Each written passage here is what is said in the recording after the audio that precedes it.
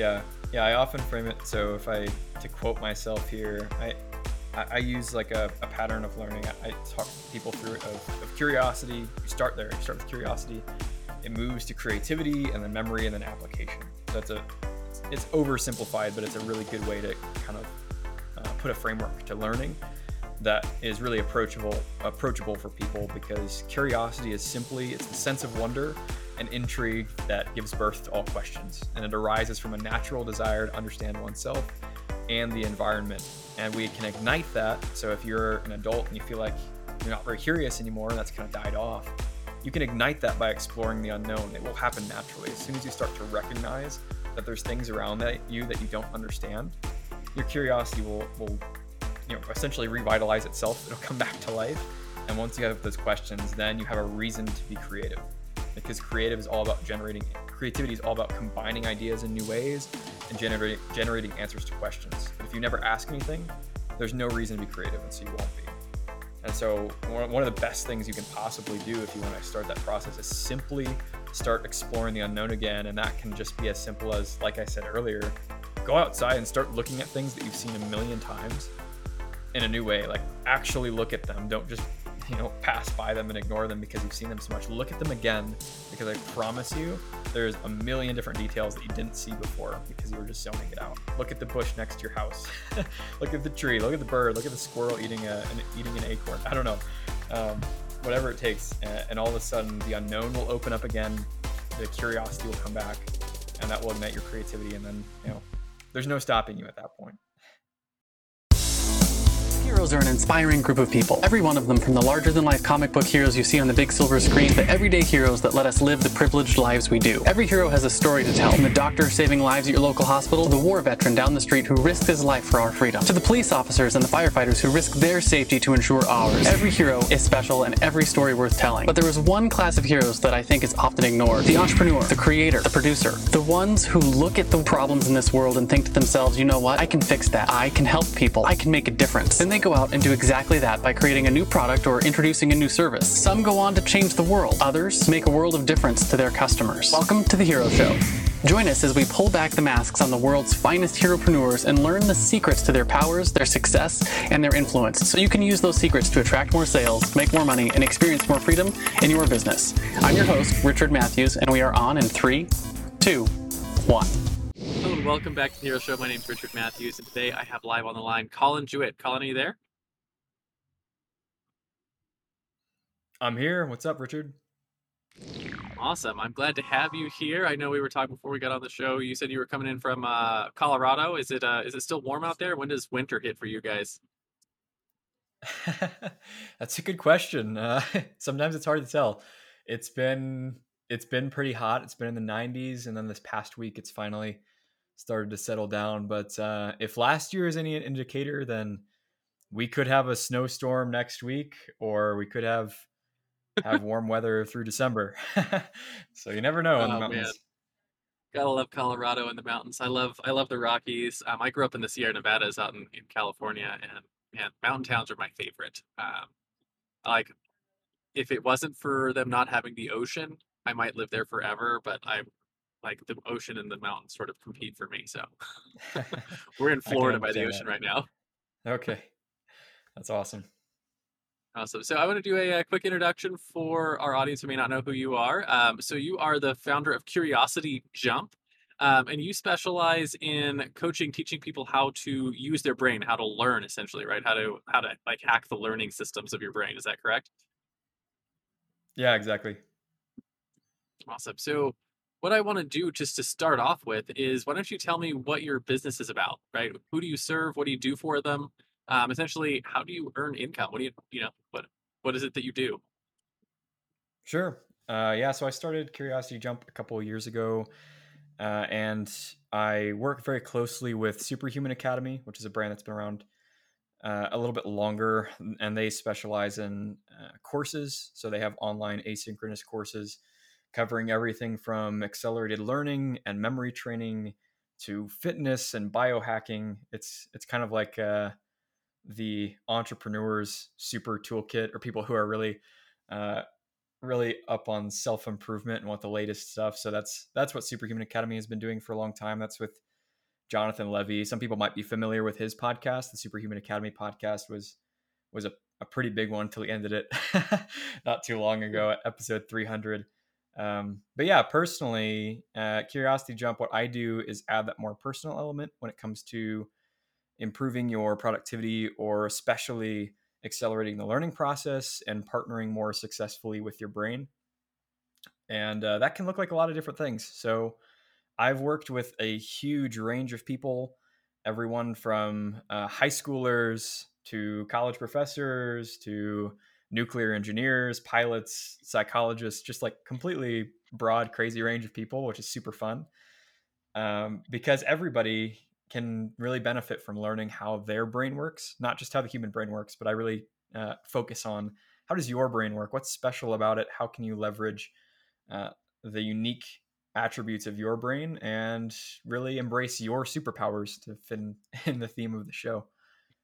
Yeah, that's really cool. I know it was fairly recently in my own life that I started discovering how my brain worked, and then really learning to lean into those strengths, and also learning that the way that my brain worked um, didn't make me less than, if that makes sense, right? It gave me, like you said Mm. just a second ago, superpowers, right? And I remember thinking, because I didn't because the way I think and the way I learn and the way I do things doesn't fit in with the traditional methods that are taught and used in schools and whatnot, that I was less than, right? And I struggled with that for a long time, even though like I was successful in my own right. I remember thinking like I'm successful despite all of that, right? And it's because I had hard work ethic or whatever it is, and you realize it's like no, it's not that there's one right way to do things or learn things. Just because you do it differently doesn't make it wrong. Mm. Yeah, that's so true. I'm glad that we're on the same page about that. It's a really good insight. Yeah, awesome. So I want to start off with your origin story, right? So every good comic book hero has an origin story. It's the thing that made them into the hero they are today. Were you born an entrepreneur, or were you bit by a radioactive spider that made you want to get into teaching people how to use their own minds? Or did you start in a job and eventually make that flip as to an entrepreneur? Basically, I want to know where you came from. Yeah, I love that. I love the superhero spin on all this stuff. It's great. Um, so my origin story, I was born into I would say an entrepreneurial family. My dad is an entrepreneur. He started his company, I think at the age of 22, 23, something like that, and never looked back. So that was computer programming, back when it was first becoming a thing that individuals could do, and he was successful with that. So that was really cool. And I got to, he lived at home and worked from home. So I grew up with that as being, I always saw that as kind of an option, like that was a normal thing. And it took me a while to realize that there weren't that many people whose parents, worked from home on their computer and worked when they wanted to.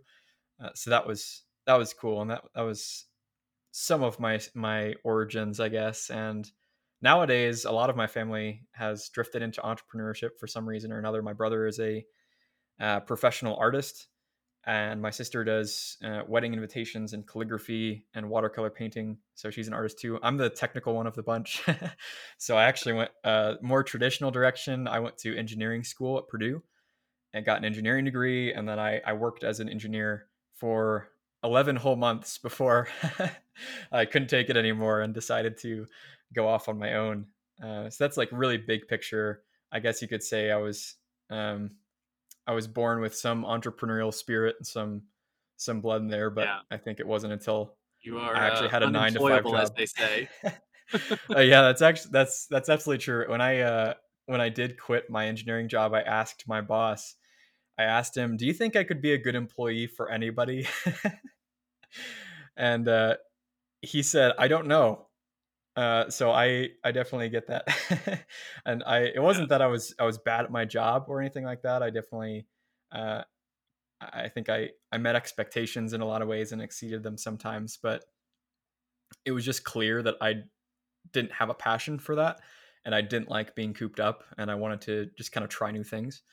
And the structure I was Yeah. in just didn't really afford me that opportunity. Yeah, I know the one time after I started my business that I shut it all down to get a job at a corporate spot, I did it as a business exercise. and I treated it like a business. So like I used my salary to hire employees that worked for me. And I and I remember my boss at one time was like, "How do you get like 10 times the amount of work done of anyone else that I've ever hired?" And I was like, "It's like because I don't treat my job like an employee. I treat it like a business owner." But yeah, it's because I can't work that way. But I also like I managed work from home position and like a whole bunch of other things. So it still felt like I had I was running a business, and you know, that's I just if I'm going to have a job, it has to be very specific, like structure, because I can't really do the whole employment thing either. Uh, but I did want to just sort of touch a little bit on the whole like being raised in an entrepreneurial family. I know I wasn't, right. I was raised. My parents were employees, still are, and my dad to this day, he's like, "I think you're crazy, but I'm proud of you," right? Like that kind of thing. We've reached that stage. We went through like 10 years of him just thinking I was crazy. To now it's like you're still crazy, but I'm proud of you at least. I don't know what you do. And I know my son, he's going to turn 12 in a couple of weeks, and I've been home every day for his entire life. And it was not even just like maybe 6 months ago that he was like, "So I've realized you're home all the time, and that's not normal." Mm, He was like, "I yeah. want to know." I want to know what it is that you're doing because none of my other friends' dads are at home all the time like you are. And we just started having a discussion. He's starting to get interested in entrepreneurship and business himself. And he's listening to like Robert Kiyosaki and Oh wow, other good for him. and he just started listening to The Art of the Deal by Trump and some other things. Like Yeah. he's listening to heady books for a kid who's not even 12 yet. And I'm just curious, like, do you get some of that education growing up in a house full of entrepreneurs yourself?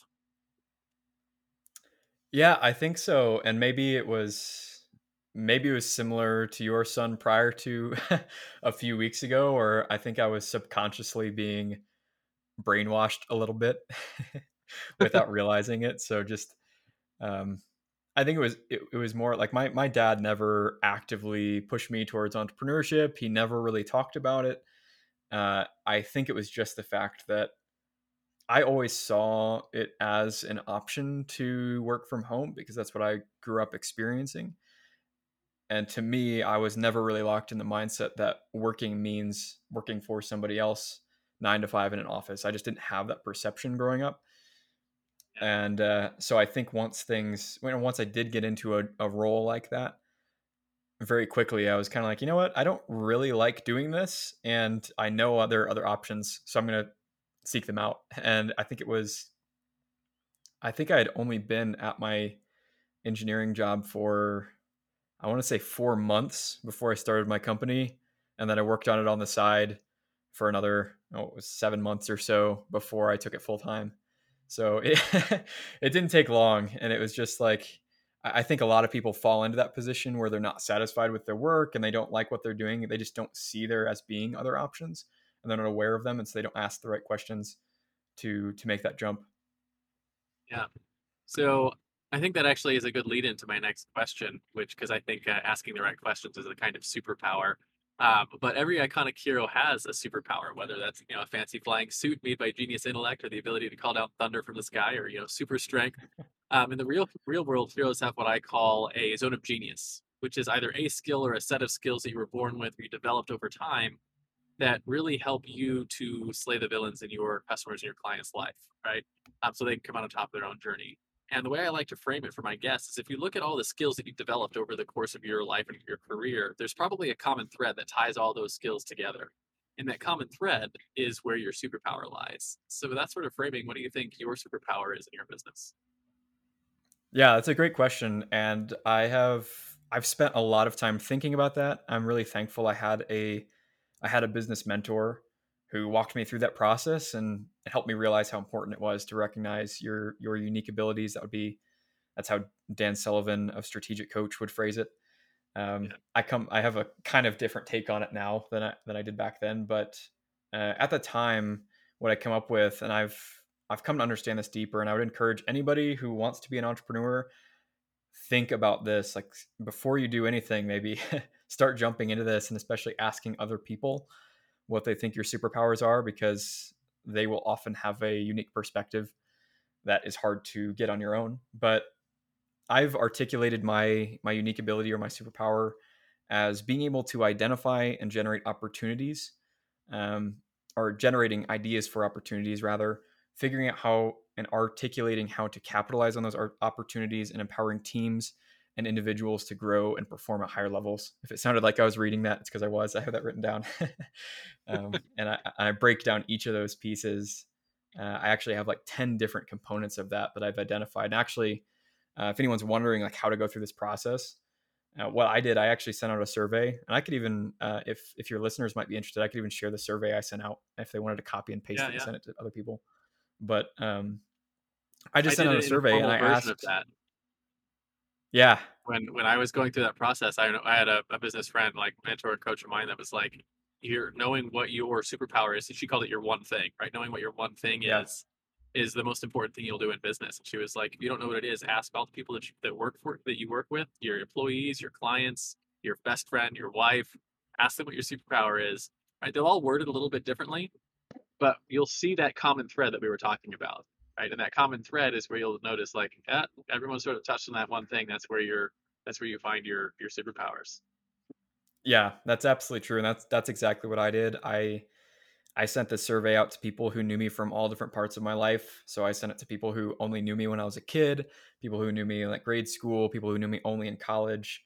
My employer who said he didn't know if I would be a good employee for anybody else. My parents, I just kind of sent it to everybody. And it was really, really insightful and fascinating to see those common threads, people who had known me in all these different times of life. And so yeah, everything I just said and all the 10 pieces of that I wrote down all came from other people. It wasn't stuff that I just made up or pulled out that I thought of. And yeah, those 10 components that came to me, I got growth mindset, rapid ideation, taking instant action and following through. Those were 2. Super learning, which is something I've developed over the past few years, learning really fast. Building systems, connecting to people deeply and quickly, integrating, welcoming people into new places, transferring knowledge, so teaching and coaching. So those were the 10 different components that I pulled out from other people's opinions and perspectives. Really fascinating. I know when I went through that process, one of the things that came back for me that was the common thread for me was it's the way that I see the world. I see the world differently than most people do, right? Most people see like the surface of things. I see the systems that build things. And like to the point, like I don't enjoy a movie the same way that other people enjoy movies. Other people, like, they watch the movie, and I'm like, I watch the movie and I'm like thinking about, what cameras they're using and the lenses, and I count things like the amount of time between the cuts and whether or not they're using what types of cuts they're using and how long the actors would have prepared for certain things. And Mm, I'll count the lights in a scene and like all those kind of things, because like that's just how my head works.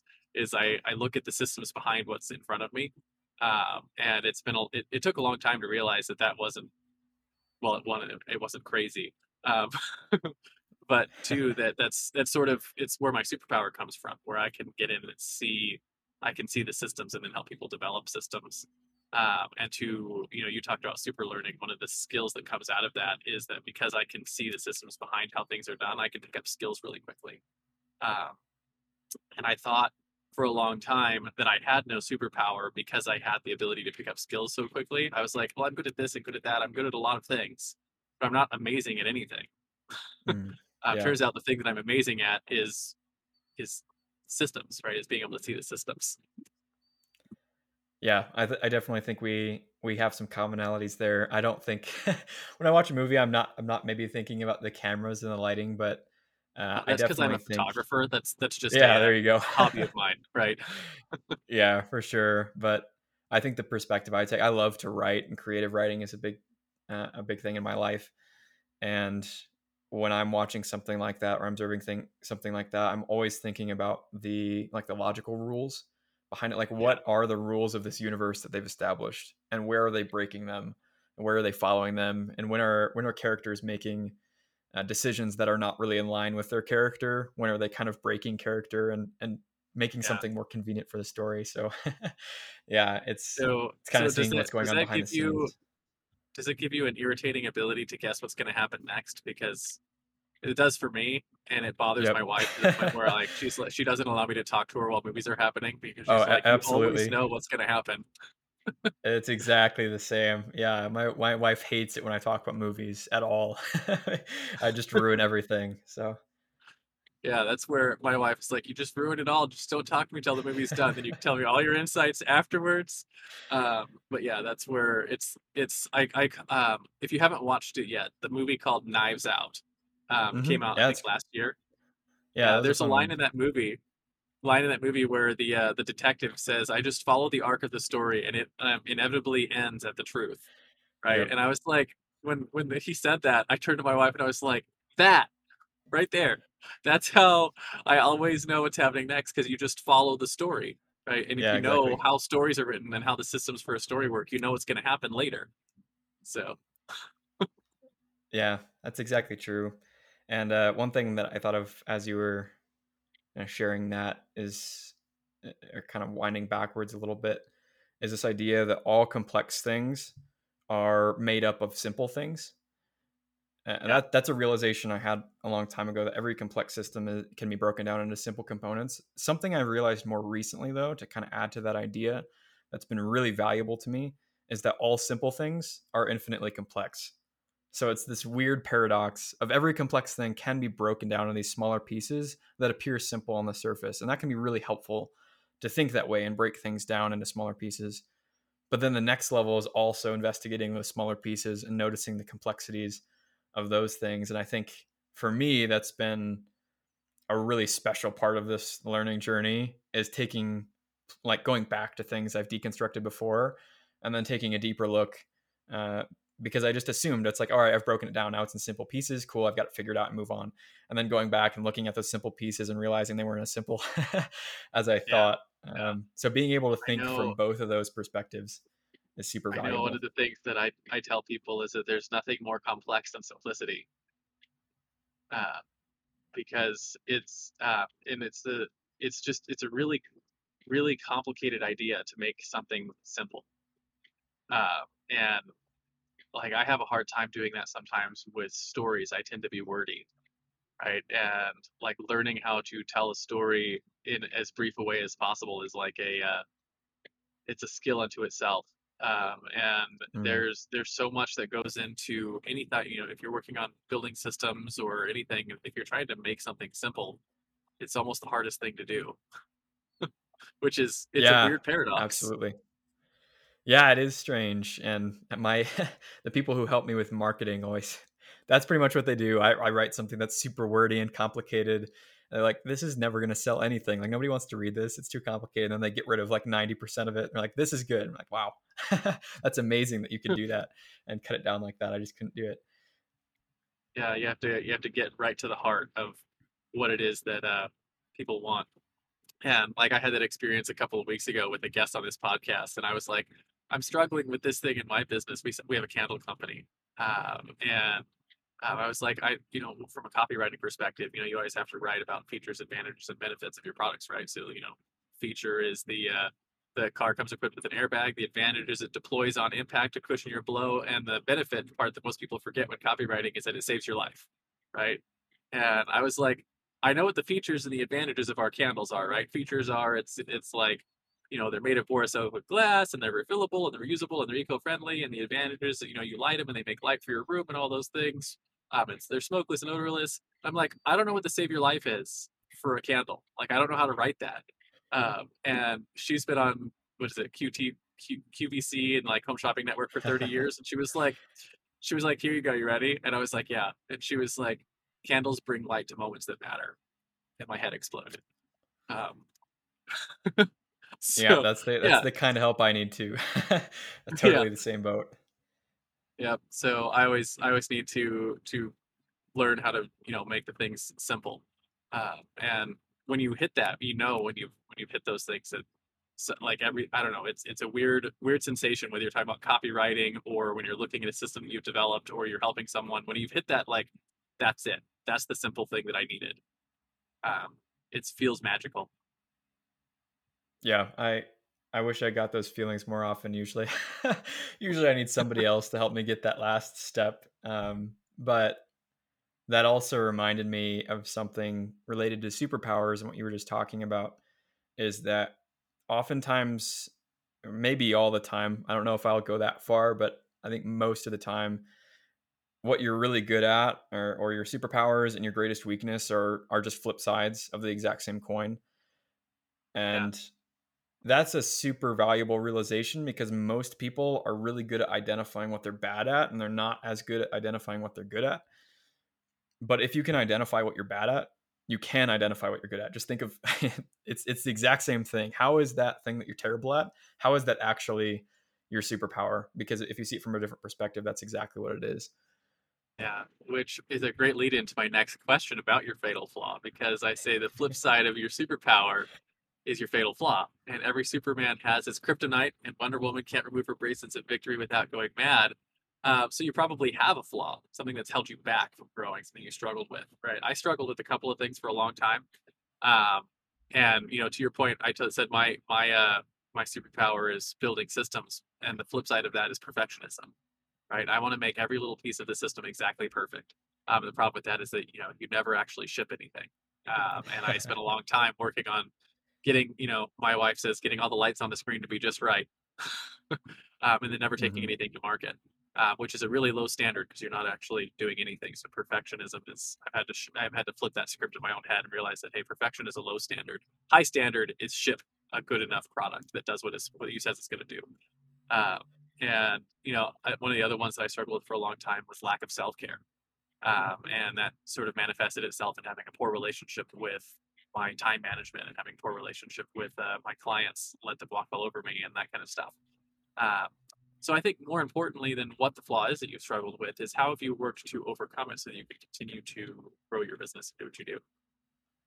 Yeah, it's a great question. So in terms of fatal flaw, I would say it's different than yours. I would say like I'm not a perfectionist. So a lot of people I've worked with a lot of people who say they're perfectionists, and we work through that. And I can help them because I'm on the flip side of that. Like I love ideation. I love coming up with ideas. But for me, once I've created an idea and I've kind of fleshed it out and I feel like I understand it well, um, I kind of lose interest. And this is something that a lot of entrepreneurs struggle with, but I do it's that. I hate maintenance. I cannot stand maintenance. Once I have something, like I feel like I've kind of figured it out and I've seen the different angles of it, I want to push it off. I want somebody else to take it over, and I never want to see it again. And that can be, that can be a real negative sometimes because there are a lot of things you build, and in order for them to be really successful, you need to be willing to put in the extra time to maintain it, or at least know who to go to and who to pass that off to. And sometimes I don't even bother like figuring out, all right, who's going to take this over. I'm just like, nope, I'm done with it, I'm moving on. I figured it out and that's it. So that So would be my fatal flaw. So I have a similar issue. I never thought about that as my fatal flaw, but I do that frequently. Mostly because I've already learned how to overcome that, but well, in my business at least. But I know I do this all the time where I'm like, once I've figured it out, I just don't care anymore. So like Yep. whether it's like as soon as I figured out the system for a video game and I'm like I know how to do it, like I'll quit a game halfway through because I'm like I figured out the systems, like I've got it, it's done, it's boring. Uh, and as soon as I've hit that point where I there's nothing left to figure out, I don't care anymore. And so in my business, I've had to work on knowing where that point is, and I've built myself a system of knowing how to hire people and put them in place to keep things going that need to go. Uh, but I know in my personal life, like I have the same problem with things that like I hate spending money on maintenance. Not because I should, like, but it just really bothers me when I'm like, I bought tires already. Like, why do I have to buy them again? Or why does the elastic wear out on my underwear? I went shopping for underwear 10 years ago. I never need to do it again. So like that's sort of, I mean, that's a tongue-in-cheek sort of like, taking that to the extreme, but that's how I sort of feel about a lot of those things in my head is that like, I've already figured that out. I don't want to have to do it again. Right. And so I do that a lot in my own personal life, and I have to remember. like sometimes maintenance, as you were talking about a minute ago, is a really important part of like uh, keeping life going. Like what do they call it? There's a fancy word for it. I can't remember what it is. There's a scientific word that means homeostasis. There we go. That's what I was looking for. Maintaining homeostasis. There's effort that has to go into that, and the fact that you have to put effort into homeostasis bothers me personally. Yeah, I'm totally on the same page there, and I'd say you hit on one of the key solutions there. Is it's kind of like that who not how mentality of identifying people who actually do like that and are really good at it, and then putting them in places where they can exercise their superpower, which is the opposite of yours. Something else that I've figured out, because I think that's kind of like number one solution. If you can do that, definitely pass it to somebody else.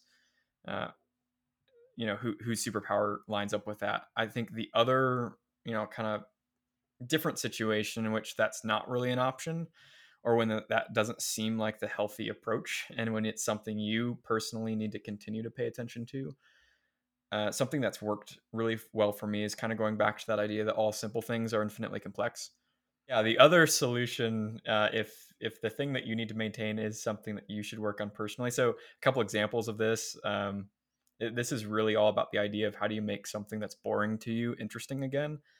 And so, like an example would be like if you're playing a game with your kids and they want to play the same game over and over and over again because they're still figuring it out, and obviously you figured it out like 30 years ago, and Yeah, so it stops being interesting to you. Is going back to that idea. Of first, like all complex things are a combination of simple things. So usually that's the stage I get to, and then I lose interest because I figure out all the simple components. I yeah, figure out how a game works. I figure out the optimal strategy, and then it's over. I don't care anymore. I don't care about winning. I just care about figuring it out, and then it's over. But then the next, like the flip side of that, is then going back to that thing and saying, okay, what are the simple components that I broke it down into, and where's the complexity within those? What's that infinite complexity? How can I dig into this tiny detail, and what's the world behind that? And yeah, so yeah, for me, something that's really been helpful, and I think this is to kind of talk about learning. This is a super valuable approach to learning, is challenging your assumptions and the way that you've seen the world at a very, very basic level. So literally go outside and walk around, and instead of just going like most people when they go out and they walk in a loop, or they walk on a trail they've walked a bunch of times before, they drive a if you commute, you've driven the same route over and over and over again to the point where your brain completely ignores everything. Like it's completely on autopilot. All that stuff gets tuned out, which is valuable. But for the sake of learning, go back and look at those things that you usually ignore. So go on a walk and like uh, look at the bush that's right by your house and stare at it and like get deeper and like tear a leaf apart and like look inside of it. It's kind of like what kids do when they're first learning, is they observe everything on these really deep levels. They pick up a rock and they stare at it for 15 minutes. Like, what are yeah. you looking at? There's nothing there. But the truth is there's infinite complexity there, and you've just tuned it out of convenience over time. Once you feel like you figured it out, you've left it. But the truth is there's an infinite rabbit hole you could go down with anything. And it's also useful to think like every topic is interesting to somebody. Yeah.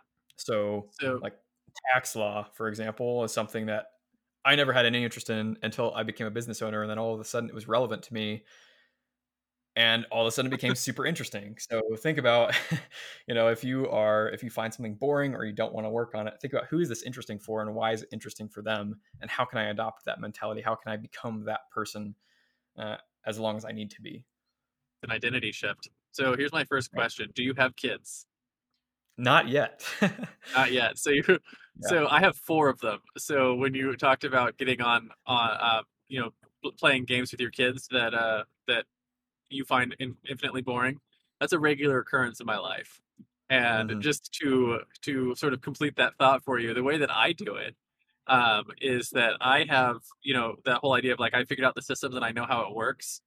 Um, is I have to shift out of the I'm playing this game with my kids to I create my own game for myself. And the game for myself is how do I take what I know about this game and impart it to my children? Right. So how do I teach them Mm. the systems that I know? Because that's a really hard thing to do. and it helps keep me engaged with them. And it also forces me to think on their level. Um, so and put it down into words that they understand. So I think there's multiple like exercises in there that really help one keep me engaged in actually playing with my kids, but also it's helpful for them, and it's also helpful in working that muscle of like learning how people learn and how you can help them like see the systems and all that kind of stuff. So I think there's a lot of good benefits to that. So I really like that thought that you had about how do you keep it interesting when you're playing with your kids. And uh, thinking about it, it's almost the same thing that I do in my business on a separate level. It's like, okay, once I reach the point where it's boring to me, is I have to start thinking about how can I take what I know about this and turn it into steps that anyone could do in my business, right? So it's the Mm. same sort of process of like I need to take whatever I think I figured out and turn it into something that someone else can accomplish without my brain, right? They don't need to have my ability to think and decipher things. They just need to be able to do the things. Yeah, absolutely. And if you do have kids, so the reason like that came to me, well, first of all, education is something I'm super passionate about. If you listen to me on other podcasts, sometimes I'm just like ranting about education. But yeah, Well, I we can rant about recently. education in just a minute because we're going to talk about your common enemy. Oh, awesome. Yeah, I'd love to do that. So, recently I had the opportunity. So my sister has three kids. My nephew and my two nieces, and we got to visit them recently. They live in Indiana, so it's pretty far away. But we met up in Michigan. I got to spend some time with them, and I don't think my sister or her husband will listen to this, so I think I can get away with this. But the whole time I was there, I was kind of running these mini experiments on their kids, Oh, I which tell people all the time my kids are experiments I run on. That's all I do is I run social oh experiments on yeah. my children. Yeah, and it was super fun because for me, like I was playing these silly games, like which obviously there's really no like skill involved at this point. It was kind of like I know how the games work. I know how to win. There's not a challenge to that, but it was going to the next level of thinking about like how does their brain work and what's the process of discovery for them of learning how this works and observing that because that is a great way to get insight into how you learn behind the scenes that you've just forgotten about because you've done it for so long and Yeah, maybe even recognizing flaws in your learning or ways that you've stopped doing something that's really beneficial is to watch a kid do it like oh wow I can actually learn from the way that they learned this process. And so like one of the things that I did, this was kind of mean but I don't think it's perceived as mean.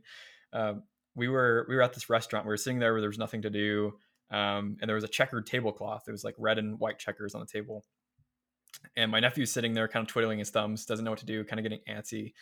And so I got the salt and pepper shaker and I put the pepper on one of the white squares and I put the salt on one of the red squares. And I told him, I explained, I was like, okay, you can only move the salt diagonally. First of all, he didn't know what diagonal meant, so I had to explain that. I was like, okay, so you can't move it like side to side, you can't move it up or down, you can only move it, in this kind of slanty direction. And so he got that, he picked up on that really quickly. I was like, okay, so you can only move the salt shaker diagonally, which means it can only it can only go on the red squares. Essentially, it can only move diagonally on the red squares.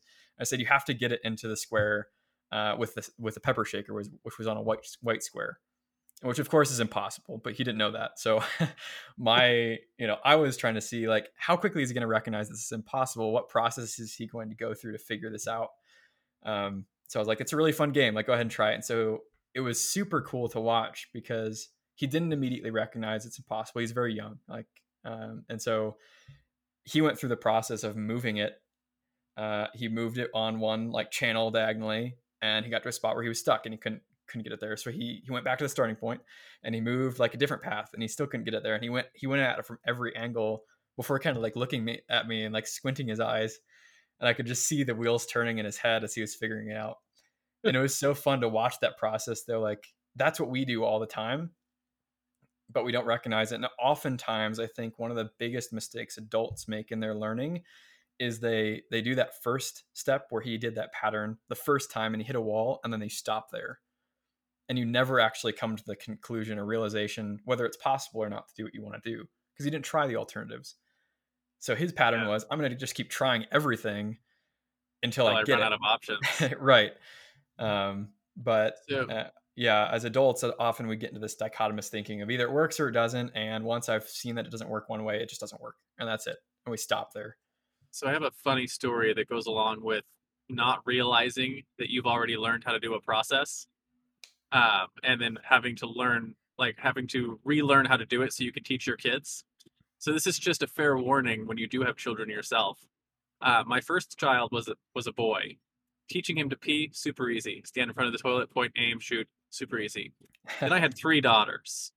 The first daughter, potty training. My wife is handling potty training all the way up until one day she's like, "Hey, I'm busy in the kitchen with something. Can you take her to the bathroom?" And I was like, "Sure, no problem. I'm a dad. I've got this. I know. I already trained one kid how to go to the potty. How different could it be with a girl?" So I took her and I sat her on the toilet, and then I knelt down in front of her and coached her through the whole going potty process, and then promptly got peed on in the face, uh, which I was unaware was a possibility with girls, because I thought it just came out the bottom. Little did I know. And I came out to my wife with, pee drenched down on my face, and I was like, "What did you not tell me about putting her on the toilet? Because obviously I've done something wrong." And she looks at me and she laughs, and she was like, "I don't know. You set her down. What did you do?" And I was like, "Huh, how did you set her down?" She was like, "I set her down," and then she had to go through the process in her head because she's been peeing for longer than she can remember how to pee, right? Like, since before memory. Uh, because that's, you learn that skill before you actually have memories that you can pick up. You pick up memories at like 4 or 5, but you potty train at like 1.5, 2. And she's like, "I don't know." And she had to go through the process herself of like, you actually have to, as a female, you have to rotate your hips forward. And when she puts her daughters on the toilet, she does that for them automatically, right? It's just part of her process. It wasn't part of my process because I don't have to do that.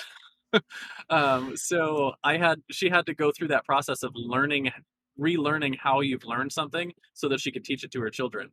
Mhm. Anyways, I just thought that's a funny story to go along with that that skill. Yeah. That's absolutely true.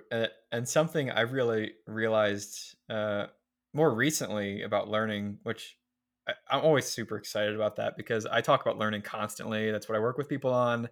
And I'm always like picking up new things about learning. So that's super fun for me. And one of the things I realized recently is the importance of learning as a personal journey, which is something I knew, but like actually articulating that and understanding why that's important.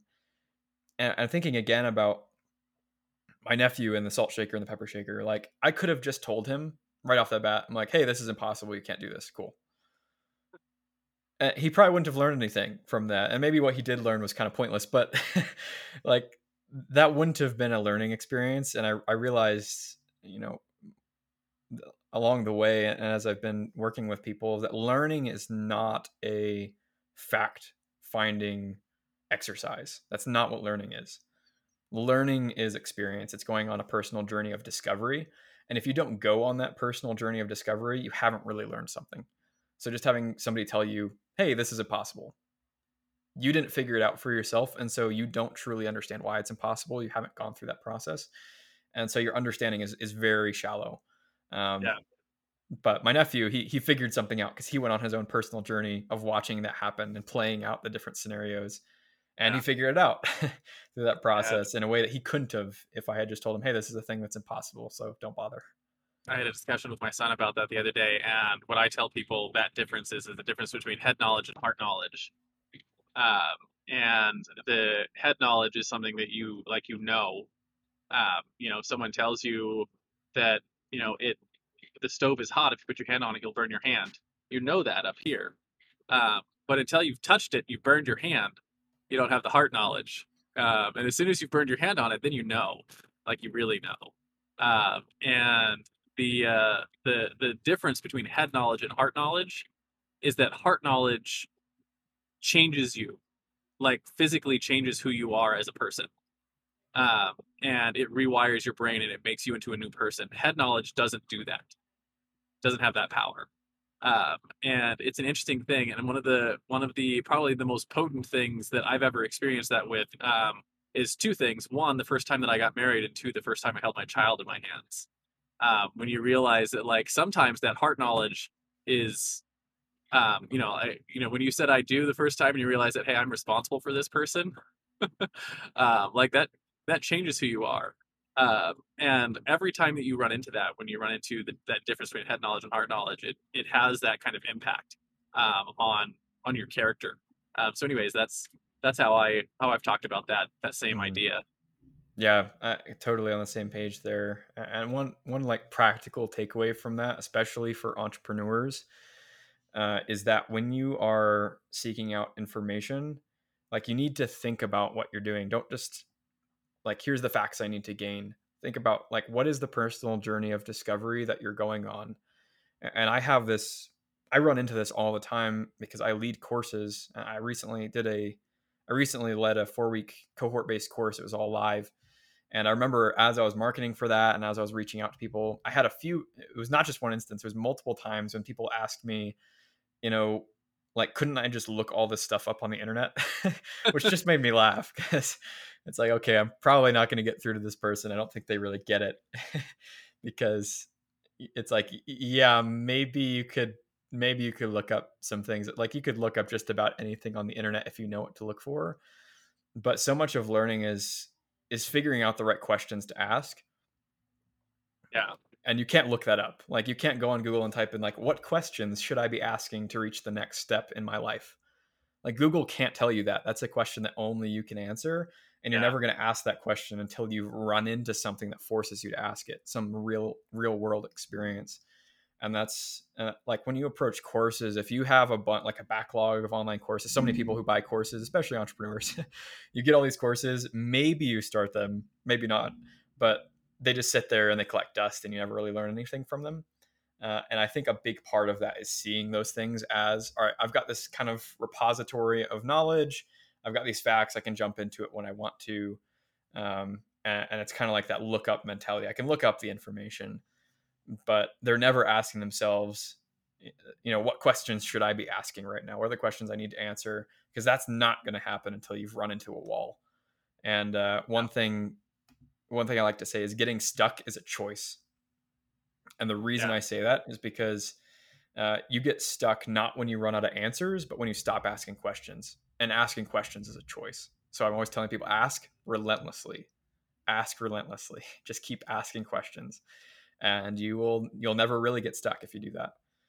yeah. I'm not sure why, but it reminds me of the we travel full time, which my audience would know because we talk about it constantly. But when you travel full time, everything breaks all the time. Like doesn't matter what it is, it will break. And what I've noticed is the more I learn about all of the things, the less stuck you feel. Right. And so every time a system breaks, and you're like, I don't know anything about that system, but you have to get in like, okay, how does it work? What does it do? How do I touch it? And, where can I get to the bits and pieces of it? The more you get into each of the systems that break down, um, they, like I said, you can make that choice. You're like, either I can be stuck. Like when you're traveling, like you're legitimately stuck. I can't move until we fix those Hmm. things. And it's easy sometimes to just be like, I'm going to hire someone to fix it. But I've noticed that I and like as an entrepreneur who makes good money, I can afford to hire people to fix it. Um, but I've also found that learning how to work on the systems makes me feel more free, right? Because they don't make me stuck anymore. If that makes sense. So when something breaks down, I'm like, oh, I know Yeah. how that works. I know how to fix it. I know what's going on the next thing. So, anyways, I think there's a lot of power to that. Yeah. And you asked, I think you were mentioning, like, what is the next one? Common enemy? Is that what you called it? Yeah, yeah. The common enemy. So I want to talk a little bit about your common enemy. Yeah. And every superhero has what I call an arch nemesis, right? It's the thing that you Hmm. constantly have to fight against in your world. And the world of business takes on a lot of forms, but I like to put it in the context of your clients, right? And it's the Hmm. thing that you constantly have to fight to overcome so that you can actually help them get the results that they came to you for in the first place, right? And if you had your magic wand and you could just bop every client on the head the moment you had their first interaction with you, what is that common enemy that you have to deal with? Mm. Yeah, there are probably a couple, but I think they kind of boil down to the same thing, and it's what we were just talking about. It's being primed to see problems in terms of information that you need to obtain, or thinking in terms of there is an answer and I just need somebody to tell it to me. And once they tell me the answer, I will be able to move on or my problem will be solved. And I think that kind of mentality is absolutely detrimental to learning, and it holds people back like crazy. And so that's one of my big beefs with traditional education is it really primes people to think that way. You just get trained to think, all right, there are answers for this test. I need to figure out what the answer, like there is an answer, there's an answer key. Like that's exactly what there's an answer key somewhere. And they're going to compare my answers to the answers on the answer key. And if it's right, then I get points. And if it's not right, then I don't get points and I fail. And we really get primed throughout education. If you go to most traditional schools, and it is teacher dependent. I mean, some teachers are really good at training people to seek out and really go on a learning journey. But just overall, I think the way that it's structured often primes people to think this way. And I run into this with my clients all the time. It's like one of those first things. It's a really hard barrier to push through and break out of that thinking. And instead thinking there are actually an infinite number of answers. There's an infinite number of ways you could solve any problem. And the what you're really after is what is your solution, what is your unique solution to your unique scenario, and the only way you can figure that out in an effective way that's sustainable and meaningful is by going on a personal learning journey and self-experimenting. And that's another thing you really don't learn to do effectively in school. At least I think most people do not learn to do, is experiment on themselves and take that scientific perspective of, okay, what do I expect to happen? What are my expectations? And then knowing, all right, what is the experiment I can run? What is the data I can collect to validate whether my assumptions were true or if they're false? And then thinking there is no failure, there's only feedback. So what is the feedback I'm getting? If something's not working right now, what is the feedback I can take from that? What can I learn? And then what are the questions I should be asking right now? That's a very meta question, but I think it's one of the best ones you can ask. What are the questions I should be asking right now? If you're constantly asking that question, you will never get stuck. There will always be more questions, and that will keep giving you movement, and movement's progress. And one of the things I really like about the whole idea of self-experimentation is, we don't learn to do that in school. What we learn is we learn how to act in the socially acceptable ways, right? So whether that is everything from food preferences to who you like to hang out with, to how you talk, to sexual preferences, like the whole gamut comes down to how we are programmed socially, essentially. And you have to, like, I know that's one of the things that, like, as an adult, started like questioning all of those things. Like, why do I like the food that I like, and why do I like things? I know, like, growing up, I had a list of, like, these are the foods that I deem acceptable, kind of thing, because that's the stuff that was given to me all the time. And it wasn't until I got older and got married that my wife and I started experimenting with food and, like, learning to cook, and then learning to go to new places and try new things, and, like, get to a point now where, like, we've become foodies. But it's that same kind of process of self-experimentation of, like, well, just because I didn't like it doesn't necessarily mean, like, at a core level I don't like it. It's just maybe I haven't done enough with it, or done it the right way. Like, specifically in the food space, one of the things I've realized is that pretty much all food is good if it's cooked, prepared properly. And so, but that's the thing you only learn through self-experimentation. Mm-hmm. And you can apply that to a lot of things. That's just the thing that popped into my head when you were talking about it. Oh yeah, totally. And an example from really recently, I think this was maybe last week. I was working with a guy, and he said, I'm only productive in the mornings. I cannot be productive after 12 o'clock, or it was noon or something like that. And I said, oh, that's really interesting. Why do you say that? And he said, well, I've never been productive after 12 o'clock. I always hit a wall, and then I'm super distracted and I can't get anything done. So I'm a morning person. I'm productive in the mornings, and that's just how I am. And I challenged him. I was like, okay, so what are the consistent factors throughout your day? What are the things that you always do? Because those things are contributing to this result that you're getting. but it's possible that maybe if we tried some different things, you might get a different result. Like, is that conceivable? And he's like, oh yeah, I guess that makes sense. So I was like, okay, so let's just look at some basic stuff. Like, what time are you waking up? What are you eating first thing in the morning? He was like, oh, I don't eat first thing in the morning. Actually, I don't eat until around 11 o'clock. I was like, okay, well, that's really interesting. So you don't eat and you feel great and you're really productive in the morning, and then you eat, and then pretty much everything after that just goes downhill. He's like, oh, I didn't think about that. Yeah, there's this kind of a connection there. I wonder if it's tied to the food I'm eating. Maybe so. And so my encouragement was like, okay, let's see, like, what are you eating? He's like, I eat oatmeal at 11:30 or something like that every single day, and I've done that for a super long time. And I was like, okay, let's just try switching that up, see what happens. And it's like, oh, all of a sudden, he switched to something that was like more high protein, high fat. I think he just tried some different Well, I mean, things, and it was like, high, oh, high fat content helps work with your brain. yeah, absolutely. And all of a sudden, it was like, oh, I can actually start to be more productive later in the day. That's really interesting. But he had just made the assumption I'm not somebody who's productive in the afternoon. Full stop. I have my answer. He had an answer, and then once you have the answer, you stopped asking questions. When you run into an answer, you need to start seeing it as this is an answer to a question, but it's not the answer to all questions. There so is ask some there different questions.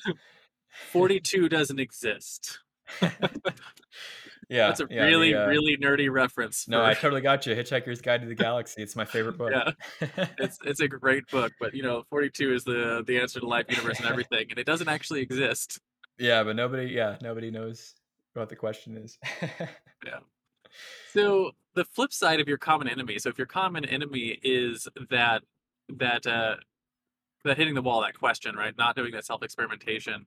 The flip side of that is your driving force, right? So if you fight against that, driving force is what you fight for. So just like Spider-Man fights for New York, or Batman fights to save Gotham, or Google fights to index and categorize all the world's information, you sort of have a mission, something that you fight for. What is that? I really think it has come to its questions. It's getting people to start asking questions, because that's what people hire coaches for. Like, if you, like, so many of my coaching interactions, it's really interesting, because if you would go back and watch the recordings of those coaching sessions, people are paying a bunch of money for these sessions, and they're coming back over and over and over again. What is it that they're actually paying for?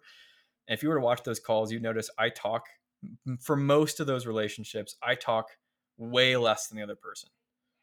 They spend most of the time talking, and what I do is I pipe in every once in a while with a question.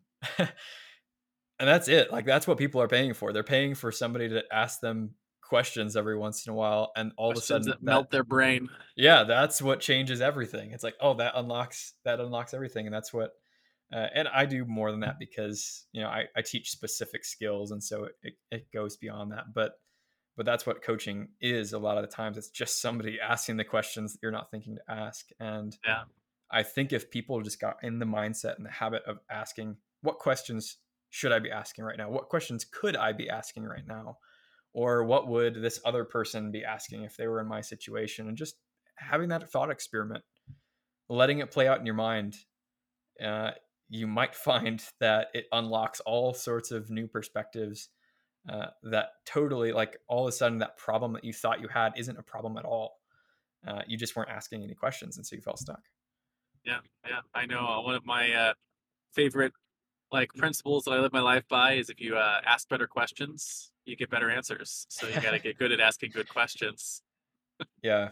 I often frame it. So if I to quote myself here, I use like a pattern of learning. I talk people through of curiosity. You start there. You start with curiosity. It moves to creativity, and then memory, and then application. So it's oversimplified, but it's a really good way to kind of put a framework to learning that is really approachable for people, because curiosity is simply, it's the sense of wonder and intrigue that gives birth to all questions, and it arises from a natural desire to understand oneself and the environment. And we can ignite that. So if you're an adult and you feel like you're not very curious anymore, and that's kind of died off, you can ignite that by exploring the unknown. It will happen naturally. As soon as you start to recognize that there's things around that you don't understand, your curiosity will essentially revitalize itself. It'll come back to life. And once you have those questions, then you have a reason to be creative. because creativity is all about combining ideas in new ways and generating answers to questions. But if you never ask anything, there's no reason to be creative, and so you won't be. And Yeah. so one of the best things you can possibly do if you want to start that process is simply start exploring the unknown again. And that can just be as simple as, like I said earlier, go outside and start looking at things that you've seen a million times in a new way. Like, actually look at them. Don't just, pass by them and ignore them because you've seen them so much. Look at them again, because I promise you there's a million different details that you didn't see before because you were just zoning it out. Look at the bush next Yeah. to your house. Look at the tree. Look at the bird. Look at the squirrel eating an acorn. I don't know. Whatever it takes. And all of a sudden the unknown will open up again. The curiosity will come back, and that will ignite your creativity. And then, there's no Yeah. stopping you at that point. I tell people, if you want to be interesting, right? Or so I put this in the context of being an interesting interviewer when I teach people how to do podcasting, because we run a podcasting agency, but it fits into all sorts of things. It's like, if you want interesting in your life, the way that you get interesting is curiosity and ignorance, right? And because when you have, like, curiosity doesn't go really well with I know everything. Yeah. But it goes really well with ignorance. So, like you're talking about putting the bush next to your house. I mean, you think you know everything there is to know about that bush, but if we approach approach the bush with ignorance, like, I don't know anything about this bush. All right, and it's that process. The curiosity and ignorance is how interest is born. Mm-hmm. Yeah, if you want to be interesting, get interested. I think Yeah, that's the way you could put it. And for me, like, I think one of the best things that I've done, not just for my business, but also just in my personal life, every morning, almost every morning, I start my day by walking the exact same path. I go outside my house. There's this big circle. It's probably half a mile. And I walk that exact same path, and I just observe. I just look at stuff. And that habit for me has been so incredibly powerful because it keeps me in that mindset of there is an entire universe of unknown, that the quantity or the totality of what I know is a tiny little speck. And that is such a useful and exciting perspective to have of the world. Like, there's an infinite expanse of unknown out there, and it starts like right in front of my nose, maybe even yeah, behind my nose, um, and yeah, I mean, that just opens you up in your business, both to be so much more creative and explore options you've never explored before, but also just to have so much more joy in your personal life, and for that spark that really makes learning work to come back and turn into a fire. yeah. And yeah, if I I could know recommend the anything to anybody, go on a walk and look around. the thing that I've learned probably more than anything else is that the more I learn, the less I know. Yep, So absolutely. I want to talk about some practical things on the show here, and I call this your hero's tool belt. And just like every superhero has their gadgets, like their batarangs or their web slingers, their magical hammers. I want to talk about the top one or two tools you couldn't live without in your business. It could be anything from your notepad to your calendar to your marketing tools to something you use for product delivery, something that you think is essential to getting your job on a daily done on a Hmm. daily basis. Okay, so we're talking more like physical tools. Like physical, it could be like something you use with your Okay. clients, like one of your actual tools you use to help them get what they're going. It doesn't matter what it is, just a practical tool that you use in your business. Yeah, I think that's a great question. I there are so many different ones, but I think, like, when it really comes down to it, what's most important, like, I've had a bunch of different workflow apps and that kind of thing, and they kind of come and go. And I've had different note taking tools. I have all these different apps that kind of flow in and out of my life. So I'm not going to pick one of those because I think those are transient and they're kind of temporary. I think what's really important is pencil and paper, because and there's more, there's a lot of reasons for this. It's not just like, okay, yeah, it's cool to write things down. um, One thing I've recognized to be a very, very common trait in people who feel stuck is that they don't externalize enough. And if they do externalize, they're externalizing somebody else's thoughts instead of their own. So an example of that would be, I've worked with several people who say, in my job, I go to meetings, I write everything down verbatim that people say because I know I'm not going to remember any of it. If I just sit there and I don't take notes, I'm not going to remember anything. And that is a super counterproductive practice for a couple of reasons. First of all, everything you do is inputs to your brain that teaches you who you are. And so if you start taking copious amounts of verbatim notes, you're essentially telling your brain, hey, you don't remember anything ever. And that's why we have to take notes. And so it adopts that identity, and then you stop remembering things. You don't remember anything because your brain's like, oh, Doesn't need to. There's no reason to. Yeah. What's the point? And so that type of note taking, I very strongly discourage. That's not useful. For most people, I highly discourage that. However, there's a different kind of writing that I think is incredibly powerful, and I think it can beat just about any tool I think you could throw out there, apps or anything like that. And it's a stream of consciousness writing. It's externalizing the thoughts that are in your head, because the truth is you've probably solved the same problem like 90 million times without realizing it. And you've spent a massive amount of attention and energy and mental capacity and cognitive resources just resolving those problems. And the reason that we do that is because our working memory is very limited. Like there's not that much we can hold in our conscious mind, like right in front of us at a time. And so what happens is we kind of juggle. And so you've got all these different balls, like metaphorically speaking, different thoughts or trains of thoughts or ideas. And you can only hold maybe one or two. There's that 7 plus or minus 2 idea, but that's a little bit different than what I'm talking about. But you have these different problems that you have in your head, and you get them and you're like, okay, I've solved that one. And then you throw it, you kind of like throw it back in your brain, and you get another one. And while you have the new ones in front of you, you kind of forget that you solved the old one. And so eventually it comes back in the cycle, and you just keep juggling like that forever. And so something that's really interesting that'll happen if you start to do the stream of consciousness writing, and what I mean by that is literally write down every thought that's in your head. Just start writing and don't stop. You're not trying to solve any problems. You're literally just writing any thoughts that come into your mind. So if you think like, I don't really know what to write about, I feel like I could eat a hot dog right now, that sounds kind of good. Like write all of that down. Write that kind of thing. Write down all those thoughts. And what's going to happen is you're going to start to see those problems that you solved. They're going to start to externalize themselves, and your brain is going to realize, oh, I don't need to think about that anymore, because now it's been put down. It's been put down on paper. It's kind of complete. You've closed a loop. As long as you keep that loop open, though, where it hasn't been externalized, your brain is going to keep thinking about it, even on a subconscious level. It might be working in your dreams. But once you've externalized it, it frees up a ton of cognitive resources that you never knew you were spending in the first place. And so not only is it good for attention and for problem solving and actually making progress rather than running in circles over and over again, but it's also really helpful for igniting that curiosity and realizing, oh, here's a question that usually it would kind of run through my head and then I'd throw it away and I can't hold it. But now that I've written it down, I can really ponder that question. I can think about it and ignite that curiosity and that whole process we just talked about. So yeah, I would say pencil, paper, that's number one.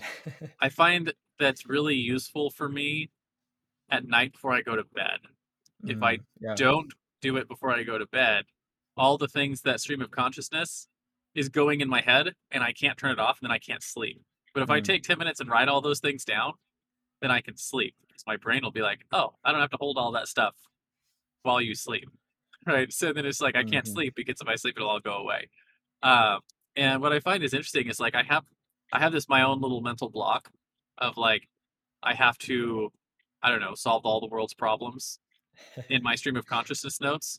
Yeah. And I've realized I have to treat them more like I have to, and this is just my own, like how I think about it. If I'm doing stream of consciousness note taking, I have to think about it like I'm a drunk person and I'll come back to these later. Yeah. And the stuff that makes sense when I'm sober is the good stuff that I'll take out. Mm-hmm. And that's just like how I frame it in my head, because I'm like, I can't treat this like it's going to be something that I'm going to publish somewhere. Yeah. And I like to think about stream of consciousness. Like anytime I'm writing, because I'm a professional writer, I like to think of writing as completed works. And so I have my own mental block in place of like, I can't write that way. So I can't just write, oh, it would be nice to have a hot dog. I wonder how M&Ms would taste with hot dogs. So that's because that's not good writing. So I have to like put it in its own bucket of like, this is drunk person writing, and I'll come back and look at these later to see, as a sober person, which of those ideas are good. Yeah. And I think I've worked with people who are totally in that boat where like I can't do stream of consciousness writing. I look at the page and I'm just like I have to like it has to be grammatically correct. Like I don't want spelling errors. Like it needs to look nice. So a couple of things you can do there is first of all use a tool that you don't use for professional writing or Yeah. for like serious writing at all. So for me, I've got like the sticky notes app. It's like the crappy one that comes with your computer. Like that's a great one to use because it's like this is not important. It's on a sticky note. Like who cares? Yeah. And that's a really great one because it already puts me in that frame of mind. Like this is just some random doodle almost. It doesn't matter. Also, if you really struggle with that, something that's worked for a few people that I've worked with is if you're using a computer and you're typing, actually move the screen in a way that you can't see it. And so you're typing and you can't see what you're typing. You don't know when you're making mistakes. Maybe you have some intuition. You'll hit backspace every once in a while, but like type without seeing it, and then don't even look at it again Just if don't. you really don't Yeah. want to. Yeah, just open it up and delete it. It doesn't even matter. Like ideally, you should get to the point where hopefully you can actually do that, and then you can look back at it because there's a lot of use to that. But if that is really a roadblock for you from even starting, like start with the no stakes, like because there really So shouldn't be any so stakes at here's all. my other question for you. Yeah. And it's just something that I've always struggled with stream of consciousness note taking because I know it's Okay. useful because I found it useful. Yeah. Is that my ability to output what's happening in my head is like my fastest typing speed is like 80 to 100 words a minute. Yeah. But my stream of consciousness, and this is the same for everyone, runs right around 2,500 to 3,000 words a minute. So, so it's like 30 times faster. And I'm Mhm. curious, how do you decide what of all of the thoughts that are happening that actually get onto the paper? Yeah, that's a fun thing that drives people crazy until they've done it for a while and then they start to relax about it. But like if you were to read my stream of consciousness writing, which I'm probably not going to share because that's if I start sharing these, my brain's gonna be like, wait, this is something you might share someday. I don't know, might hold me And then I won't back. put it down. That's not good. But if you were to look at it, you'd notice like sometimes I completely stop mid sentence and just start a new train of thought. Yeah. Like just ditch. I'm like I get to a certain point. I'm like, I'm kind of bored of this train of thought and just totally move on and ignore it instead of completing it, which I know for a perfectionist, you're like, oh no, there's half a sentence with half a word at the end. Oh no, like I can't leave that there. Um, but the truth is you can. Like you could force yourself to do that. Yeah. It might be painful, but once you've done it a few times, you realize, okay, it wasn't the worst thing ever. It didn't kill me. So I would recommend like just do it. The the horrible consequences in your mind don't actually exist and they're not going to happen, so it's going to be okay. But also, if you feel like you're thinking at 3,000 words per minute all the time, that probably means it's been a while since you've externalized. You probably have like just a whole bunch of stuff built up in there that's all like running around and clashing at the same time. And if you really take this exercise seriously, if you do it for like 30 minutes straight, you might feel like you can write easily that whole time, but those circles will start to break. So the cyclical thinking, you'll once you have a complete like circle kind of broken out of your mind, you'll stop thinking in that circle because your mind might kind of like tempt at it. It might kind of like step into it a little bit. I'm like, oh no, Yeah. I've already gone through that whole train of thought. I know exactly where that ends. Cool. I don't need to think about that one anymore. And eventually that flow, you'll keep flowing, but it won't be the same things over and over and over again. You'll start to get new novel ideas, and that's exciting. I mean, that's where you Yeah. start to come up with really cool stuff, even if So 99% of it's really stupid. I found an app that just while you were talking about this, I feel like I was like, this will have a cool purpose in the future for me. I don't know what it is yet, but it's a note-taking app, and Is it the its one that only like deletes if you stop typing for too long? no, its Oh, only that one's purpose interesting. is it starts Okay. connecting it connects things for you that you haven't connected. Oh, interesting. So you just write, and whenever you want to write, you just write, and then it has an alternate view where it takes all the stuff that it's seeing, like using its own internal little AI of like connections between thoughts and words and other things, and makes a little web map for them, like a Oh, I web, love like that. I don't know, That's like really one of those cool. spider web map Like a things. mind map. Yeah. Yeah, makes like a mind map out of the things that you've written down. And I was like, I don't really know how to use that at this point because like in my head, like I don't like when I'm writing notes for a thing. Like this is a note about Yeah. this thing. And I was like, that's just not useful to me. But when you started talking about stream of conscious note taking, I was like, that's where that would fit. So Yeah. I've got Yeah. it That's sitting really on my cool. iPad. I'll put it in a link to the description for this podcast. I can't remember the name of it. It's like Oh Obelisk or yeah, something. But I'll yeah, totally try that out. I've somebody told me recently about another one that was it was like if you stop writing for too long, it just starts like everything starts to fade away and it just deletes everything. Which I thought that'd be kind of like intimidating, so I wasn't really so sure about that. But they said it helped them to like, all right, I just got to keep typing. I can't stop. It doesn't matter. I can type whatever I want. I can just type random letters. Like it kind of kept them moving. So that was interesting. yeah, that is And interesting. then yeah, and then another client of mine, I thought this was so cool. I loved this revelation that they had, and I never thought of this. They're like, when you try to do math, even if it's relatively bait, like you try to do division, some people can do all that stuff like super rapidly in their head. Sure, all right, so you're special, good for you. A lot of people have to like write it down, and when especially if they want to make sure it's right, they will write it down or they'll put it in Excel or something. And yet, when we're trying to solve the most important problems in our life, a lot of times we don't write anything down. It's like, I'm just going to think through this and eventually I'll figure it out. And you write nothing down. Isn't that odd though? It's like, yeah, I'm trying to solve a relatively simple arithmetic problem and I'm going to write it down. But when I'm trying to solve, what I should do with like a conflict with a friend of mine, which is kind of a big complicated issue involving these complicated personalities and all this stuff, I might just like, yeah, I'll just think about it. I'm not going to I'm write gonna write anything it down. down. Like, Yeah, why not? Why would you think that would be easier than that's a solving a really math problem? That's a really good way to think about it because I'm constantly arguing with my son about writing down his stuff for his math. I'm like, just write it down, and then you'll actually know where you went wrong when you got something wrong. If you don't write it down, I can't help you. um, Yeah, and it's the same kind of thing. Because I know I do the same thing with complicated problems. I'm like, I'll just think about it. And I know when I take the time to actually sit down and write things down, I come up with better ideas. yeah. And it's definitely a powerful tool to use and make use of. And now, a quick word from our show's sponsor. Hey there, fellow podcaster. Having a weekly audio and video show on all the major online networks that builds your brand, creates fame, and drives sales for your business doesn't have to be hard. I know it feels that way because you've tried managing your show internally and realize how resource intensive it can be.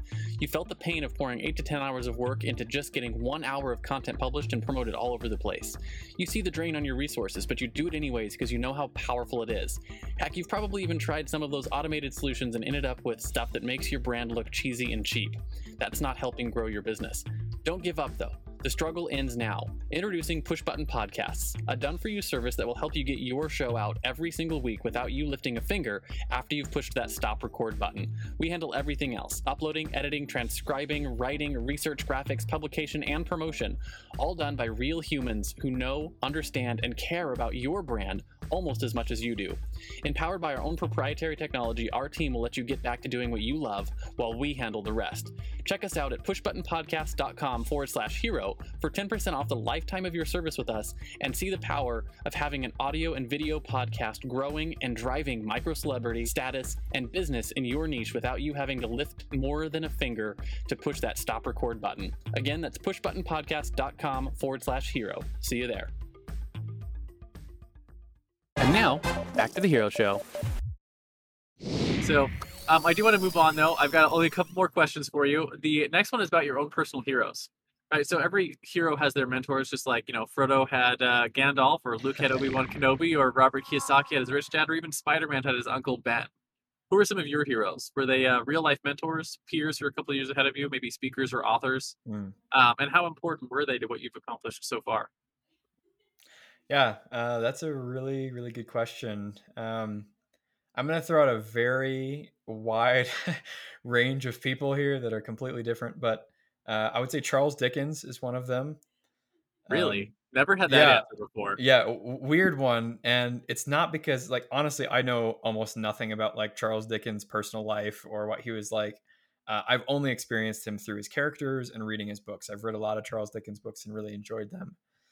And I think one of the reasons I'd put him on that list, or at least his books on that list, is just because I think I realized more truly than I ever have that reading changes the way that you think. And as you read, it will totally transform the way that you think. So when I'm reading Hitchhiker's Guide to the Galaxy, I think a completely different way than I normally do. because Douglas Adams and the way he writes is very different than I normally think. It's like absurd and making all these like crazy connections, and Yeah. it's super creative and weird. And I start to think that way as I'm reading it, even when I'm not actively reading the book. Like, and it kind of has like this temporary effect that lasts for a while, and then you stop reading the book and you put it down, and you haven't read it in 2 months, and you go back to kind of your normal patterns of thinking. But the more you keep switching and reading new things and new authors, it changes the way that you think. And so I think Charles Dickens is where I had the most profound experience of that, was reading his books. I started to think on a totally different level and think a totally different way, with completely different language. Like the language he uses in his books is much more descriptive. It's much more articulate. It's like it's much more clever than I usually think. But I found when I was reading his books, I started to think that way, and I was like, man, I feel kind of smart right now. Like, yeah, I'm thinking on this different level, and it didn't last forever. Like I stopped reading one of his books, and after a while, I kind of go back to my normal thought patterns. But I think that was super powerful for me, because more than anything, reading his books definitely made me realize that phenomenon and start to take advantage of it. So I would put him up there. Another one, totally different side of the spectrum. His name's Brandon Fong. I'd put him on this list. Shout out to Brandon if you listen to this. He's actually the host of the Seven Figure Millennials podcast now, which he's been running. So shout out for him. But he was one of the people that really inspired me to do things that I had no right to be doing, which is when I was in college, I got connected with him kind of through a crazy string of events, and I got to talk to him. And I remember I told him at that point, I told him, because he's my age. I think he's maybe a couple months older or something like that. And yet he was doing all these crazy things. Like he was running the marketing at Superhuman Academy back at that time, which was a 7-figure e-learning company. And, he was, I don't know, 20 or something when he was doing that. And it was like, well, that's crazy. Anyway, I told him I had this goal of authoring a book by the age of 30. And I always thought that was really cool. I was like, oh, author a book by the age of 30. That's pretty special. That's hard to do.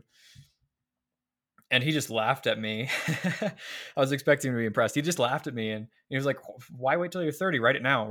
Finish it in 6 months. He just like just pulled a number out of the air and threw it at me. He's like, finish it in 6 months. I was like, oh, wow. Okay. That's a different way to think about things. And I did. I finished that book in 6 months because he told me to do that. And I wanted to take on that challenge. And that totally changed my life. Just like taking on some absurd challenge like that, and just taking something I always thought was like, oh, this is a really big, ambitious, hard goal. It's like, oh, why not do it in 6 months, see what happens? Or do it in, you can kind of do that with anything. What would happen if I tried to do this in this really short timeline that seems totally unrealistic? What would I have to do to make that happen? And so he got me to think in that different way of challenging your initial beliefs. And that's super powerful. That's been really powerful in my life. And I've continued to be friends with him, and he's mentored me a lot. So I'll give a shout out to him. I think I'll stop my list there for now. Yeah, I have Brandon Fong, guy who's my age in business, and Charles Dickens. Totally weird. that's awesome. Probably some of the best answers I've gotten in a while to that question. But I had two thoughts. The first one is about the book and writing a book. I know I was 26 first time I decided I was going to write a book. I think maybe I was 25. And I sat down with a friend of mine. I was like, we need to write a book about this subject. It was about marketing. It's what we were trying to do. And we finished the whole book in 48 hours. And then I love that. we sent it off to get published at a self-published thing and got a few copies back. And then within a year, I used that book to land a 6-figure per year contract for my business. Exactly. Yeah. Right. And it was like, it's a terrible book. I mean, it's not a terrible book. It's a decent book, but like it was written in 2009, and we're at 2021, so 11 years ago. 30. Yeah. So I was 24, right? When I wrote that book. Yeah. And it was it's just a crazy thing. You're like, we have these limitations on ourselves. Like, we had this idea of like how long it takes to write a book or how long it takes to do things. Mm-hmm. When you have someone else who comes in and says, hey, they can give you a paradigm shift of like how to think about the world. And I can't remember who it was at the time. I think it might have been Tim Ferriss. I was reading one of his books. He was talking about doing things quickly or learning quickly or something like that. And I remember I was like, we should write a book. Here's what it should be about. Let's get it done. And then we sat down and we co-authored this book in basically 2 afternoons over pizza. That's amazing. Yeah. Yeah. And it's only like 100 pages long, but it did exactly what we needed it to do. And so, it's crazy when you have the right people who can help you think that way. And Mm, then the second thought I had on that was the idea with Charles Dickens. And I remember for me, it wasn't Charles Dickens, it was Vince Pisconti in his book The Ant and the Elephant that did that for mm, me. Um, with that realization. And his book is a self-improvement book. But for whatever reason, he went through this whole process of discussing how your conscious mind and your subconscious mind work together. mhm. That's what the whole book is about. Is the ant is your conscious mind and the elephant is your subconscious mind, and learning how to drive the elephant with the ant. Yeah, Um, yeah, that's and good. I remember thinking, like, he didn't talk about this in that book at all, but it's the takeaway I got from it. And the takeaway I got from it was it gave me permission to read fiction. Yeah. And the reason is because your brain is incapable of distinguishing between reality and visualized fiction, Mm-hmm. right? And especially when you take the time to visualize something, which is what good authors do, right? Is they Yep. give you the sight and the smell and the touch and the feel and the experience of being in a place. Your brain can't distinguish between that and real world experiences. It's incapable of it. Um, and I believe one of the things in the book he was talking about is your brain when it visualizes something, right? So like if you hear something, you and I talking, you hear a conversation, Mm-hmm. it's like 4,000 synapses that fire. When you Right. visualize something and engage all the senses, it's like 4 billion. Yeah, it's It's absurd. Yep. yeah, it's an absurd amount of things that happen when you visualize things. And I remember very vividly thinking, I was like, this gives me permission, in my own head of like, Mhm. I can take the time to enjoy fiction because fiction allows you to have experiences that you couldn't have otherwise. Mhm. So, anyways, that's sort of the same sort of like thought of, well, why is Charles Dickens important? Because there's experiences that you can get there that you wouldn't get anywhere else. I'm so glad you brought that up because I say that kind of thing to people all the time. I'm like, no, I want to learn the learning skills so I can, read this, this nonfiction book about marketing super fast and get everything out of it. Because I teach people like speed reading and skills like that. And I'm like, no, like like fiction's important. Fiction is so valuable and it can totally transform the way you think. And yeah, exactly everything you said about the And it's visualizations enjoyable. and it's enjoy. I mean, yeah, I mean that's a reason to do things. Yeah. um, yeah, that's so good. I'm gonna send this. I'm gonna send that snippet that you just said to some people. Like, see, I'm not the only one saying this. I'm not Yeah, crazy, I told you. I'm not a crazy Um, person. Yeah, totally pick up that book, like the Vince Visconti book, The Ant and the Elephant. It's like a toilet read. You can finish it while you're on the toilet. It's really short. Love that. Um, Yeah. yeah. But yeah, and it's like I know there's a bunch of other good stuff in that book, and he never covered that specific thing, but for whatever reason, that's the revelation I got out of it. Um, Yeah, and I want to also, if you, I don't know if are we recording video for this too? People we want to see are. video. Okay, sweet. So if people are watching this, there's a book like right over my left shoulder. It looks like maybe my right shoulder to you, but the Superhuman Playbook. So that was the second book that I published, and after I had written my first book, and I think it was something like 6 months, um, I came up with this challenge with my other coaches. So shout out to all of them for being awesome all over the world. But I posed a challenge to them. I was like, hey, who in this group wants to be a published author in 2 months? And I think 18 of them said, sure, that sounds fun. And yeah, that's what we did. Last summer we co-authored this book together from all across the planet. We had a Google Doc that started out with nothing on it. It was just a blank page. And 2 months later, this book was, out on Amazon. And I'm pretty proud of it. I think it turned out really well. And it was people, many of whom did not speak English as their first language. So there was a ton of editing to do too. There was a massive amount of work. And yeah, I mean, 2 months and it's a good book. It's pretty cool. So That's it's just awesome. amazing what you can do when you just, get rid of those initial assumptions of how hard things have to be or how long things have to take. Awesome. So we're getting near the end of our interview. I got one more question for you, and it's essentially your guiding principles. So, one of the things that makes heroes heroic is that they live by a code. For instance, Batman never kills his enemies, he only ever puts them in Arkham Asylum. So, as we wrap on the interview, I want to talk about the top one, maybe two principles that you use regularly in your life. Maybe something that you wish you knew when you first started out on your own Mhm. hero's journey. Yep, and I've got those written down too. I promise I didn't even know what you were going to ask me in this interview, and I've got this stuff because this is the stuff you need to go through to really understand yourself better and make serious progress. So I'll give you three. I know you asked for one or two. I'm going to give you three. I'll go quickly through them though. The first one is keep it playful. So that's one of my like top I love values that. that I love that I live by. Keep it playful, and so like kind of the explanation of what that means. It's valuing means, not just ends, valuing journeys, not just destinations. It means being unoffendable and coachable, and recognizing that I hardly know anything. And that's a great thing. And that's a wonderful thing.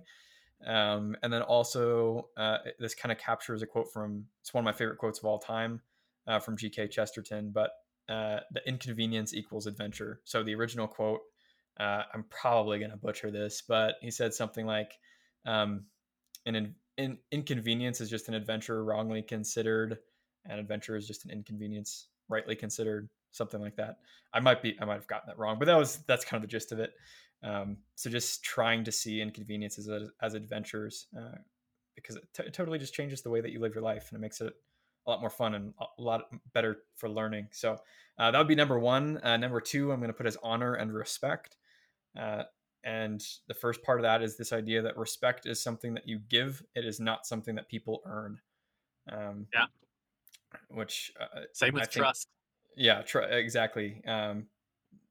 If it was earned, that would mean that there's something that you have to do, and then it would be deserved, and it's like wages that you'd be forced to give out, and that's just not how it works. You can do everything possible under the sun, and somebody can still choose not to trust you or respect you, and you can do nothing and somebody can choose to trust and respect you. So that's something I've decided in my life. I give people respect. I don't force them to earn it. I don't care what you've done. I'm going to respect you as a person. And another part of that is taking people seriously, taking their emotions seriously, taking their issues seriously, even if it's something that seems trivial to me. It seems trivial because I'm not that person. I'm not in that situation. I haven't lived their It'll be life. really helpful when you have toddlers. Yes, and that's one of the reasons I came up with this, was a lot of my learning related to education and how to educate children, and I've been thinking about that a lot. And then the last part of that would be committing in spirit, not just in words and action. So when I commit to do something, I want to commit to it fully. I don't want to commit to I don't want to try to look for loopholes, or anything like that. And I don't want to commit to it just when people are looking. So that's kind of integrity. And then the last of the three, I call it wrestle with God. And what that means is never stop asking questions. So Be ask like Jacob, huh? relentlessly. Yeah, that's actually where the idea came from. Yep, ask I went to relentlessly. Bible college. I know things.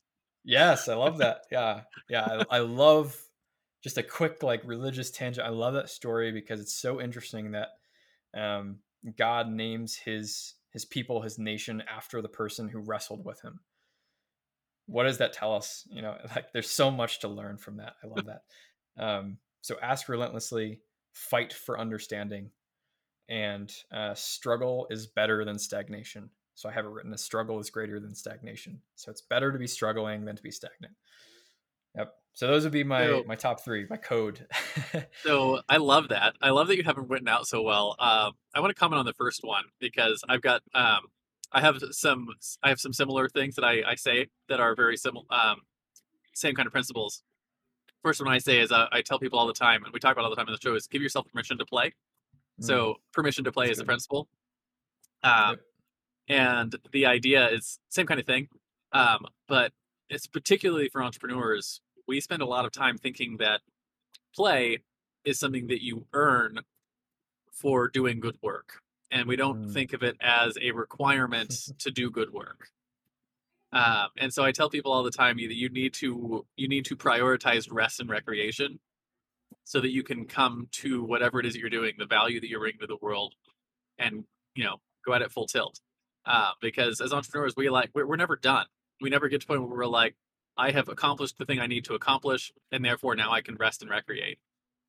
And like when you have that mentality, that's how you get people that burn out, people that quit too early, people that stop right before they get to the gold, right? People that mm. aren't taking the value that they have and spreading it as far as they can because they're not taking the time. They're not giving themselves permission to play. So Yeah, and quick plug, like book recommendation. I don't get anything for recommending this, but the book "Free to Learn" by Peter Gray. He's a evolutionary neurobiologist, and he writes about how children learn and the importance of play. And even if you do not care about education or raising children or anything like that, I think this is just such a good book for that. If you're someone who struggles with burnout, or feeling like you can't give yourself permission to play, oh my goodness, read that book. It is so good. Yeah, I'll have to pick that up. We'll put it in the show notes below, so my editor will pick that up and get it in there. But Yeah. the other side of that, you mentioned the adventure inconveniences, adventure wrongly considered, and I have to tell you that like speaks straight to my soul as someone who travels full time. Um, and I mentioned earlier, like if people ask me all the time, so we've been traveling for 5 years, they're like, "What's the one thing you would tell someone who's considering traveling full time?" And the thing I always tell them, I was like, "Everything will break." Yep. Like literally all of it. Doesn't matter what it is. Could be the front door in your coach, the tires, like things that you never thought could break. All of it will break, uh, and you'll have to learn how to do that. And one of the things that I have learned over the years is that whether it's being stuck on the side of the road in the middle of the desert with no cell service and no way to get anything fixed, and 100 miles from anywhere, like literally crying into the night in the desert, or being up on the top of the mountains in Yosemite with your kids and sliding off 40-foot waterfalls into like the most gorgeous pools in the world, right? It's the adventure and the inconveniences that go along with them are what I call the texture and contrast of life, right? Like Mm. a lot of times we have a lot of people, and I know a lot of people that they try to keep their life like as close to the medium as possible. And that just ends up being a boring life, whether that's your business or your relationships or whatever. The good and the bad, the swings, all of that, that's the texture and contrast that make life interesting. The bad things that happen, whether it's in relationships or in adventures, or failures in your business, all of those things lead to having that interest, right? To have that interest in that contrast, and it gives you stories, and stories are how we relate to one another. It's how you build relationships and how you rear your children, and how you do pretty much everything is through stories. And the bad stuff, the inconvenience, is is really what life's all about. Yep. I agree completely. Love that. Awesome. I think that's a great place to wrap our interview. But I do finish every interview with a simple challenge. And the challenge, I call it the Heroes Challenge. And I do this basically to find access to stories I might not otherwise find on my own, because not everyone is out there doing the podcast rounds like you and I do. So the question is that simple. Do you have someone in your life or in your network that you think has a cool entrepreneurial story? Who are they? First names are fine. And why do you think they should come share their story here with us on the Hero Show? First person that comes to mind for you. For me, oh man. I I had like 6 different people come to mind all at the same time. I'm gonna say I'm gonna throw out Meg Zerger would be the And person who comes to mind. She is one of my fellow coaches, and she just has a really cool story. She works with empowering other female entrepreneurs to really be authentic and build businesses that are authentic to them and who they are. And yeah, she comes to mind. I think she would be a super awesome guest on the show. that's awesome. So in comic books, there's always the crowd of people at the end who are cheering and clapping for the acts of heroism. So our analogous to that on this show, as we close, is I want to know, where can people find you if they need your help in the future? Where can they light up the bat signal, so to speak, and and say, hey, you know what? I would really love your help, Collin. And what I think more importantly is who are the right types of people to reach out and ask for your help? Yeah, I love that you added that second part. I think that's a really important question. Um, so first of all, where to find me? I think the best place to find me is probably curiosityjump.com. I'm kind of floating all over the place on the internet. So if you type in my name, you'll probably find me in lots of different corners of the universe. But that's kind of a good central location. And you can find my books. You can find links to courses and other places there. In terms of who should reach out, I would say if you feel like um, in your professional life, you feel like you are stuck. It is either you feel incompetent, like you can't get to the next level, you feel like you're plateauing, or you feel bored and you just, I don't know, you just don't get the same pleasure out of it anymore. That would be one group of people who would be really good to reach out. Um, Especially if you're somebody who is thinking about making a jump and you just don't feel like you have the skills right now to do that. I can definitely help. That is like main body of people I've worked with is usually people who feel stuck. They want to make a change, they want to make a jump, and they just don't know where to start, and they feel like they don't have the learning skills to do that. So that'll be big. And then kind of on the flip side, if in your personal life, even if you're not really doing anything, even if you're retired and you're not doing anything professionally, you don't care about starting a business or anything like that, if you feel like you have never been good at learning, or learning is no longer interesting to you, or every time you read, your eyes kind of glaze over and you forget what you're reading halfway through, and it's just kind of lost that spark for you, and you want to reignite learning and make it something that's really fun and exciting again, yeah, I'm your guy. Reach out, and maybe I can help you, maybe I can't, but if I can't help you, I probably know somebody who can, so I can also redirect you. Happy to do that. Awesome. So that's curiosityjump.com, or you can look him up, Collin Jewett. If you are in that spot where you feel like you're stuck, definitely take the time to reach out. Sounds you heard of him through this interview. Obviously, he's got a lot of really good thoughts. It helps people that way. And again, thank you so much for coming on to the interview today. I had a great time going through your story. Do you have any final words of wisdom for my audience before I hit this stop record button? I'm just going to throw out there that value number one, keep it playful. I love it. Thank you very much, Collin. Thank you, Richard.